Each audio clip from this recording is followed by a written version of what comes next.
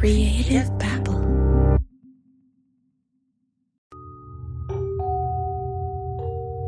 John Browning is used to getting random calls from strangers. This happens at least once a week, and they say to me that they have supernatural powers, that they are a vampire, they want to meet other vampires, they want me to lead them to them, and that they live quite a long time. I'm just like, I don't even respond to those emails.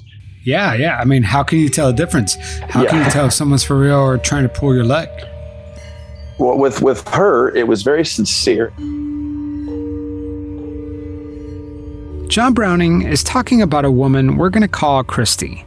She wasn't looking to be found. Not even her partner knew what she was.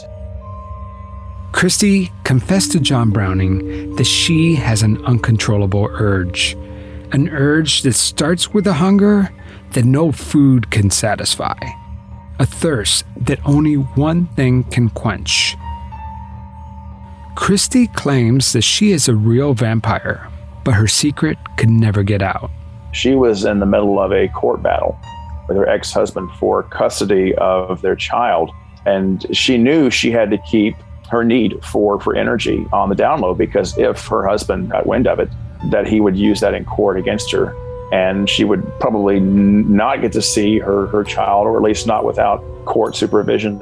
But why John Browning? Why would someone like Christy turn to a random stranger for help? You see, John Browning has become a kind of expert in so-called real vampires. He's studied them for years. In fact, he's considered one of the go-to guys on the topic.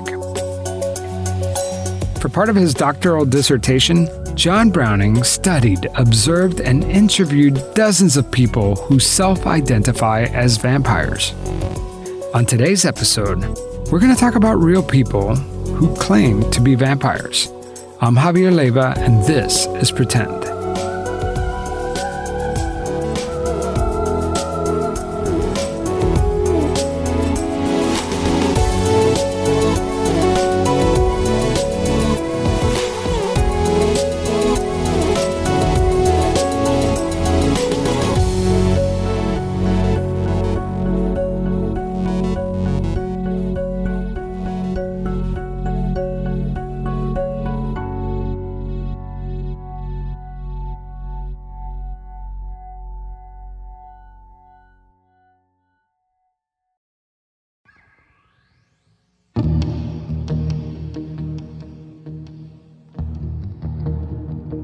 My first question is, are vampires real? Well, I'm asked that quite often. And the first thing I ask them in response is, well, it depends on how you define vampire. If you mean something that is supernatural or lives beyond the normal, human range, turns into a bat, has fangs that can appear at will, those kinds of things, then of course that's not real. For now, let's just eliminate some of the cliches, right? So You mentioned some of them, right? Right.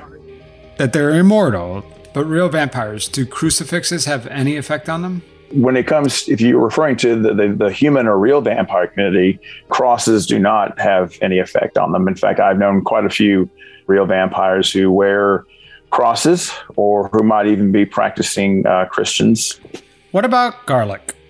Well, garlic, I've met a few Italian vampires, and they love garlic. I've interviewed now many, and none of them, to my knowledge or memory, do I recall ever saying they had an aversion to garlic. And what about, can modern day vampires go out into the sun? My first vampire community was in New Orleans. And in New Orleans, quite a few of my vampires actually slept during the day and had jobs that took them out mostly at night. And so all of our meetings were always at night. When it came to the vampires that I studied in Buffalo, there was no really major conception of sleeping during the day and working at night. All right, so we just ran down a list of some of the things that we all think about when we think about vampires. Mm-hmm. But if they don't have any aversion to crucifixes, if garlic doesn't bother them, and they go out into the sun and they're not immortal, then what makes them real vampires? It's a great question. When we hear the term real vampire, to some people it comes across as a misnomer because they expect that if this community are calling themselves real vampires, that they must be, quote unquote, the real thing, something you see in mythology, that turns into bats or lives forever or comes out at night and doesn't cast reflections. For 2 years, John Browning walked around the streets of the French Quarter in New Orleans, recording interviews with people who claimed to be real vampires. Yes, a real-life interview with a vampire, just like in the Anne Rice books and movies. But come on, vampires aren't real, right? Initially, when I heard this, I thought, well, obviously, you were a huge vampire fan or a huge Dracula fan, or you were, a fan of vampire fiction. But it turns out, and this was true across all of the dozens and dozens and dozens of vampires I've interviewed, is they weren't these huge fanatics of vampire fiction. But Browning insists that the people he studied over the years aren't role-playing or performing cosplay. He says this isn't something that they could turn on or off. But what really makes them a vampire is that this holds true with every real vampire that I've interviewed. They begin by telling me the story of how just generally after puberty, they begin to feel like very low energy, very sluggish, no matter how well they eat, if they exercise, if they take, as a teenager, take protein shakes, vitamins, doesn't matter. They just feel really sluggish. And often, quite by accident, they'll come in contact with blood, or they might see a package of meat that their parent is about to cook, and there might be some blood-tainted liquid in it. They'll have this natural compulsion to want to try the blood. And when they do, it suddenly makes them feel like everyone else. It makes them feel like they're at an optimal level of energy. From my research, those who need blood claim that they can't deny their cravings. To go without blood is like depriving yourself of water or air. They claim that the side effects are excruciating. Some say that they feel symptoms that mimic depression. Others say that their health deteriorates or they feel lethargic. Others compare it to having a cold all the time. Some say that the feeling is much more primitive, like a starving animal. Some claim their mind gets foggy and they could become aggressive. That is what defines the real vampire community, is this biological, physiological need to have blood or energy in order to feel energized or feel like the people around them. But what if these people are not vampires? What if there's a simple explanation for all of this? Perhaps they have some sort of emotional or mental health condition? When I first heard these stories, my first thought was obviously it's psychosomatic. With these sanguinarian vampires, they realize they need blood, they take the blood, and they feel like they are a vampire beforehand, and that's what is giving them this new, found energy. They all had the same story. And I thought, well, at least I'll probably find out that they're just all big fans of vampire fiction, because at least that might add to this psychosomaticism. But it turns out you probably know more about vampire and vampire fiction and film than a lot of the real vampires I've met.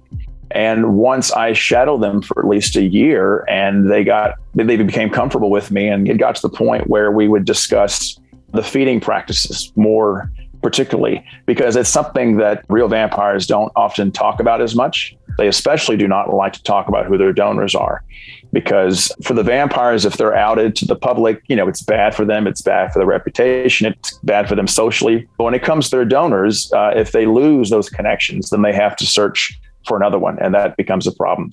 So how do these real vampires get their blood? They would show me the steps that they take when they're extracting the blood. Some sanguinarians will use medical tubing and sterile packs and sterile needles to extract the blood and into a receptacle from which they'll drink it right away. Some sanguinarians will take a sterile scalpel or sharp object out of a sterile pack, and they will clean an area of the skin, and they'll make an incision, and they'll feed directly from the wound. And how often they do it usually depends on the vampire and the quantity that they take. I've seen videos of sanguinarian vampires feeding directly off of another human being. It's strange to say the least, and not at all what I was expecting. Also, I expected them to pierce the skin using their prosthetic fangs.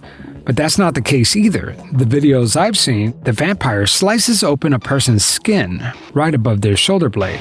and sucks the blood as it dribbles out from beneath the skin.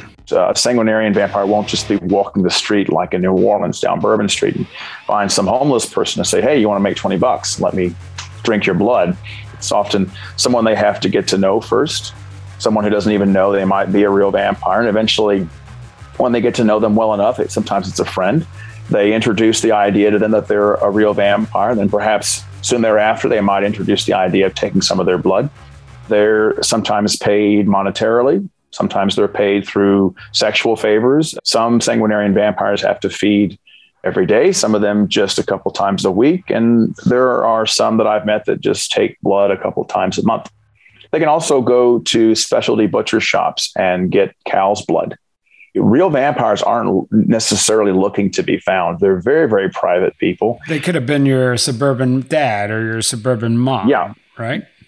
If you had to pick one out of a room, you probably would pick one of them, even if they weren't wearing the trappings. But for the most part, many of them with their day jobs or night jobs, they could literally be anyone else. They could be a store clerk, an antique dealer, someone who climbs telephone poles to fix wires. I mean, all kinds of different positions that you would never, ever suspect. And this is why I tell people all the time that you probably work with a real vampire and don't even know it, or you pass one on the street every day without ever knowing it. So what happens if they don't drink the blood? I mean, what happens to them then? If they don't consume blood, they begin to feel as they did just after puberty. They feel sluggish, even though they might go to the doctor. The doctor's like, there's nothing wrong with you. We don't find any kind of virus. And when you were doing your research, did you try to rule out other options and look at it from a medical point of view? Maybe they have some sort of disease. I read about porphyria, which is a rare blood disease that leaves its victims dangerously sensitive to sunlight and with disfigured fingers and faces and gums. Porphyria is very, very rare. If they had porphyria, I would have noticed it right away. And for the majority of them said, well, yeah, of course, but they always say no, or that it's psychosomatic. Some of the other vampires, they've learned from others that there's no point in going and asking a doctor because they're not going to find anything. And the doctor does a full blood test and all of it comes back normal, not even iron deficiency. So are you convinced that these people who are claiming to be vampires or saying that they have these vampire type tendencies are real? Well, and by the time I started doing my ethnographic work in New Orleans in late 2009, I knew I was going to think they were crazy or cuckoo or people who just read too many vampire works of fiction and just went one step beyond me and just started drinking blood because they liked vampires. And when it came down to it, and I kept interviewing different people from different backgrounds, different social classes, different religions, different sexualities, the stories were all very consistent. And this is not just people in New Orleans, this was people in Atlanta and people in Buffalo. I definitely believe that they're experiencing what they're experiencing.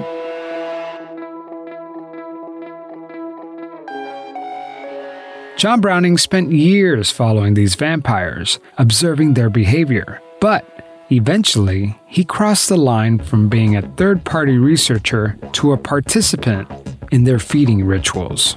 John Browning befriended a self-proclaimed vampire who goes by the name of Belfasar. There's a video of one of their encounters. He made an incision on your shoulder blade, just like you described. That's right. And he began sucking off of your shoulder blade. Was that your first time doing that? I've been a donor, I have to remember, at least 3 times. That was the latest one, though. The first time I had blood taken by a sanguinarian is, I think about an hour or 2 later, I suddenly began to feel extremely weak, like just completely zapped of energy. And he didn't even drink that much blood. It's not like I could claim that, it's from a lack of or taking of blood. But later, after we were done with the feeding and we went to a local restaurant to sit at a table together, I mentioned how I was feeling. And suddenly I had all of these faces at my table nodding and saying, yeah, that typically happens after a feeding. When we come back, my interview with a real vampire.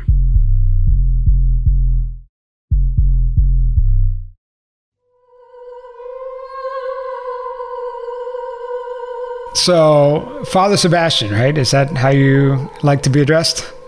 That's my official stage name. Father Sebastian is a modern-day vampire. So modern that he's even drinking a Starbucks during our interview. And Father Sebastian likes Starbucks. Blood-free Starbucks? No, pumpkin spice. Pumpkin spice. It's the best. Yeah. I love it. One second, I got to change my fangs. Oh, no problem. Keep talking. I'll wait. I'll wait for you. I'll wait. While Father Sebastian is changing into his new fangs, I should probably tell you his origin story. You see, when he was young, he's what they would call a closeted vampire. Someone who was into the culture and the lore, but wasn't exactly out of the coffin, so to speak. He didn't really start exploring the goth subculture until he was in high school. My girlfriend wanted fangs for the prom in 1994. Her name was Dawn. She was a werewolf, a witch, and a vampire. You said she was a werewolf, a witch, and a vampire? I just want to make sure I heard that right. Yeah, that's what she was. She was my first vampire girlfriend. Nice. And we had a great time. We went to the vampire clubs in Manhattan. We got fangs together on the 3rd of November, 1993 to plan our prom. And it was really cool. We were both dorky little kids exploring the vampire world. I got my fangs with her and we went to a vampire event in Manhattan, which was a Vampire the Masquerade event. And my whole life changed because of those fangs. And this is around the time that Father Sebastian started wearing prosthetic fangs. And people kept asking me, where'd you get your fangs? Where'd you get your fangs? They're amazing. I love your fangs. My grandfather was an orthodontist, and I went to my grandfather and asked him to teach me how to make the fangs. And he said, no, I'm not a Satanist. And I'm like, what do fangs have to do with Satan? And my grandfather was just like, no, I'm not going to teach you how to make fangs. His grandfather wouldn't teach him, so he became a dental technician and learned to make fangs himself. These are 3D printed fangs. Oh, nice. I send you a kit at home where I make an impression like this, and the fangs fit perfectly. Do you consider yourself a vampire? I've done everything there is to do in the vampire culture. I've all the different tribes of vampires, from role player to lifestyler to scholar. I've done it all. I've experimented with everything. I follow the old school vampire tradition, where you spell vampire with a Y, V-A-M-P-Y-R-E. Okay. And that is the tradition of vampirism that differentiates the lifestyle and the practice of vampirism, of identifying as a vampire. And vampire with an I is the legend and myth. I've spoken to some people like John Browning that claim that there are real vampires in the sense that they actually crave blood. There are psychic vampires that can suck your energy. Yes. And these are people that are not doing cosplay. That these are people that actually feel like they have a natural urge, this animal instinct to drink blood. Would you consider yourself a real vampire? I don't consider them real vampires. Ah. All right. A real vampire is like Lestat or Dracula. The different types of people that identify as vampires are much, much more diverse than a lot of people think. If you want to talk about people with blood fetish or they believe that they need to have blood to survive, they exist. But are they real vampires? That's the question. There's no such thing as Lestat or Dracula as far as I know. The concept of real vampires, in a sense, is not real, right? Because there are no real vampires. So who are these sanguinarians? Sanguinarians are people that identify with the need to drink blood, and there's different motivations. Let me make it really clear. There's no medical or psychological evidence whatsoever that there are people that need to drink blood for their mental, physical, or spiritual health. There is none. People who identify as sanguinarian vampires are extremely rare. Okay. And the majority of people that go on TV and claim to be sanguine vampires are doing it for their 15 minutes of fame. I mean, I have done blood play with my lovers on fully consensual things where we've used lancelets and I've drinking their blood. Okay. But that is a kink, and that is erotic, and that is sacred, and that is ritual. But it's a fetish. It is a fetish, but there are people that truly believe they need to drink blood to survive. Let's look at the origins of sanguine vampires. There's been blood drinking in every culture, from Christianity to African tribes to Native American tribes. And is that vampiric? In modern sense, yes. Vampires drinking blood is a very modern thing. Okay. So people that identify as sanguinarians or sanguine vampires have every right to believe in what they feel is right, as long as they do it legally, safely, sanely, and consensual, and not at my events. Father Sebastian hangs around with a lot of self-proclaimed vampires. He says that the only thing these so-called blood-sucking vampires are craving is attention from journalists like me. He says that the truth is that sanguinarian vampires are in the minority. From his perspective, most vampires love life, dressing up, and just want to have fun. We're celebrating our 25th anniversary, and those are the Endless Night Vampire Ball events, which I started to be able to let my FANG clients, because I'm a dental technician, gather and dress up and have a place to go to wear their fangs. And we just did our first event in Salem, and we had 700 people. And it was really beautiful. And out of all those people, most of them are there because they feel like they're part of this community, and they feel like they want to dress up and wear fangs, right, and see good entertainment and meet amazing people.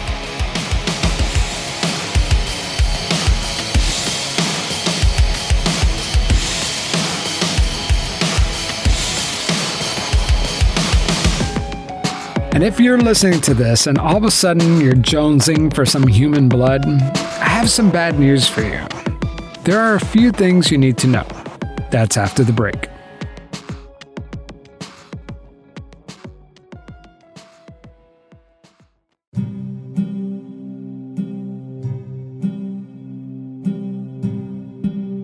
Whether these so-called vampires are real or it's just a fetish, it's none of my concern. What really disturbs me is that there might be people out there who are sucking each other's blood, and that could be a real problem. In fact, I found this webpage on vampires.com that talks about the best veins to tap into if you want to feast on human blood. And there was no disclaimer on this site. There was no haha, just kidding, we don't really do this.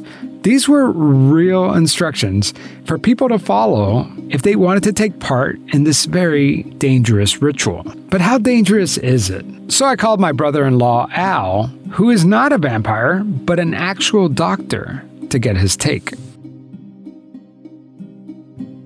Let me explain to you what I'm doing. So there's these so-called real vampires, and not all of them are sanguinarian, like where they actually drink blood, but some of them are. Okay. And I found this one website where it was ridiculous. Let me pull it up because I want to get your take on it. But the types of veins and stuff that they're saying, hey, you should tap into this vein. And it just seems so freaking dangerous. Why don't you tell me what your take on that is? Well, my first concern with tapping a vein, whether to just drain blood or to have blood to drink, would be the risk of infection. The number two concern, if you were really serious about this and drew large amounts of blood over a very short period of time, you'd become anemic. You wouldn't have enough blood, and that would be a problem. Yeah. I mean, there seems to be like no positive side for the donor, for whoever's giving out the blood. So this article on vampire.com lists several veins that you could tap into. They say that the perfect spot is the external carotid artery. That spot between your ear and your shoulder. The external carotid artery. Yeah. Wow. Never in my mind would I dream of accessing that blood vessel to get blood. So if you think from a medical perspective, if you injure a vein, it's going to bleed, but if you hold compression on it, it'll stop. The flip side is if you go into an artery, so very high pressure system, that's what's pumping the blood to all of your organs. And so If you enter an artery, that's when you see, like in the horror movies, when there's like blood spewing across the room and hitting the wall. Right. Like a Quentin Tarantino movie where just a fountain of blood. Exactly. Yeah. So if you decide to get an artery, so yeah, you'll get tons of blood, but it's a high pressure system. The internal carotid is what supplies blood flow to your brain. So that would be a complete no-go on that. You wouldn't even want to think about it. But the external carotid artery are the branches, the arterial branches that are in your neck and head that go to things like your facial muscles. So, yeah, the external carotid artery would give you plenty of blood, but it probably wouldn't be it wouldn't be a wise choice of a spot to get blood from. I mean, partly because you would be, having to cut into your head or neck to try to find it. And you would need a pretty solid knowledge of anatomy to even be able to find the right spot to get it. Right. And there's so many nerves and other things that are in the head and neck area. You don't have a lot of wiggle room to mess up. I'll put it that way. For me, the way I visualize it, that's the classic place where a vampire would bite you, right? Right in the neck. Absolutely. Right below the ear. Right below the ear and the neck. That's the classic spot that a vampire is going to drain blood. Now, the usual thing that I think there is your jugular vein. So big, huge vein, low pressure system. So that's usually, when you think about a vampire draining blood, not that you think about it in the movie, but, he bites the neck. Well, I usually think, okay, probably aiming for the jugular vein. That would give you a great bit of blood return, because that's all your blood return from your head and neck going back centrally towards the heart. It's right there next to all the important arteries that are going to your brain. So even though it's a classic location, it wouldn't be a wise spot for somebody to try to access to get blood from. Unless, of course, you were a vampire. Well, and if that blood is going straight into your heart, if you had any type of bacterial infection or anything in your mouth, that would go straight into your heart, right? Right. My brother-in-law, Al, says that if untreated, that infection could actually lead to having your heart valve replaced. And if you don't treat the infection in time, it could spread throughout your whole body. This is typically seen with heroin and opioid addicts. So it could be a really dangerous thing. Yeah, and this website also says and I'm going to butcher this vein's name, but the median cubital vein. Okay, so probably median cubital vein. They're basically talking about the vein where they draw blood right by your elbow, right? Exactly, and that is the classic spot for you to drain blood. I mean, if you go in and you give blood for lab tests, or if you're donating blood, at a blood bank, that's the vein they're going to use. And so that's a very common spot to try to access. And that makes a little bit more sense if you were along the vampire spectrum. To access a vein in your arm is going to be less dangerous than accessing any sort of blood supply in your neck. It makes a little bit more sense. But once again, the people that do it medically are doing it with sterile technique. They're doing it so that you're not going to get an infection out of it. Another artery that they recommend is the ulnar artery, which is in the wrist, the one where you take your pulse. Right.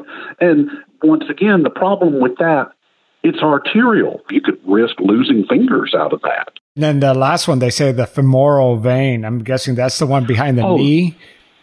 No, that's going to be up higher. That's going to be at the level of your groin. So if you think about like where your trunk meets your legs. Al says that this vein could give you tons of blood. Yeah, you could get tons of blood from that. But once again, if you messed up and you had a bleeding complication, you could risk losing a lot of blood in a short period of time. And plus, I mean, that's kind of a spot where that's a little bit too close to things that are personal, where you'd probably want to go in trying to get blood from there. And if you're a vampire, maybe that you get your thrills out of that. Yeah, maybe you're into that. And then another place I've heard is some of them try to find discrete areas like the shoulder blade, and they don't go for a vein or an artery, but they just make like an incision or a slit on the shoulder blade, and they swab it with alcohol. And I think that they I guess they put, Listerine to disinfect their mouth.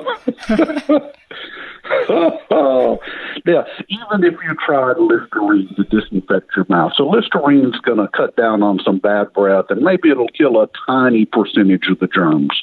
But your mouth is got billions of germs in it. So you're not even going to begin to touch the amount of bacteria that are in there. And so, yeah, you're going to get bacteria into whoever the blood donor is in that situation. You're still going to be at a pretty good risk of developing an infection.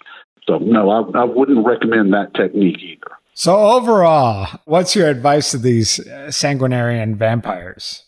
I would discourage the practice done outside of a person that had medical knowledge of how to do it safely and with a low risk of infection. I would discourage the practice. But yeah, that's you know what? Before I called you, that was my assumption, but I just wanted to kind of get a medical opinion behind it because it all sounded pretty crazy to me. So it does sound fairly crazy, and that's my personal bias because I can see the risks of it from what could go wrong. But I can understand, if that's somebody's thing, then, hey, that's their thing. But that's true. But you could always go to the butcher and get some pig's blood or some cow's blood, right? Of course. Oh, no, that would be a very safe way to acquire. Obviously, it wouldn't be, if your particular thing is human blood, you kind of got a limited number of resources you can get that from. But no, through various ways, any type of animal blood could be safely obtained, and if done correctly, would have a very low risk of causing a problem. You think about things like HIV and stuff like that. I think most reasonable people would agree with everything you just said. It's like the risk is not worth it.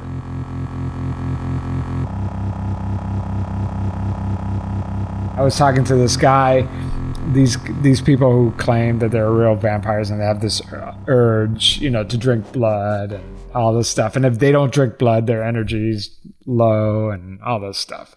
And I'm thinking maybe you're just anemic.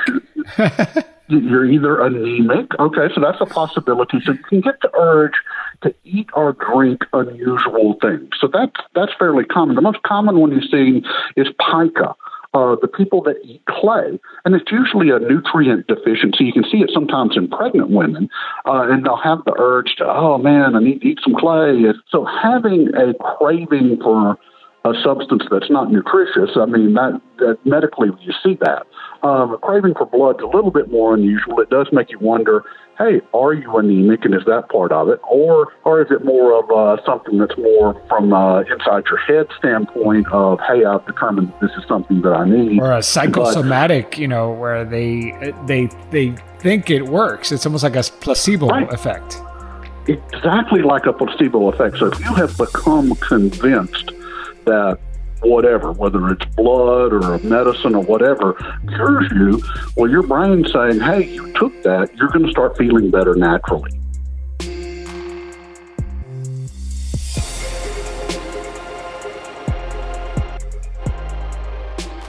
We just had a lot of fun talking about tapping into veins and arteries from the vantage point of vampires feeding on blood.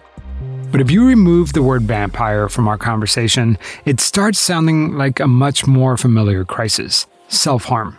And it's not uncommon for some of us with depression or anxiety to inflict pain on ourselves. So if you're listening to this, there are different places that you can seek help if you suffer from self-harm. First, talk to a pro. You can use online counselors like BetterHelp, a real-life therapist, or even reach out to a friend. There's also a crisis line where you can text and talk to an actual human for free. Text HOME, HOME, to 741-741. Again, text HOME to 741-741. I'll have a list of numbers you can text for my international friends. The numbers are in the show notes.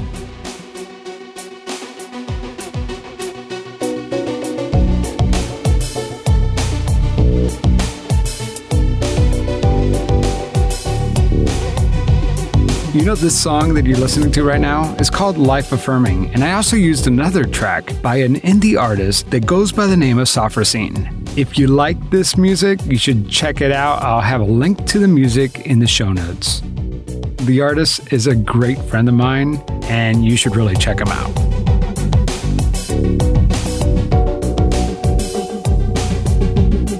And one last update.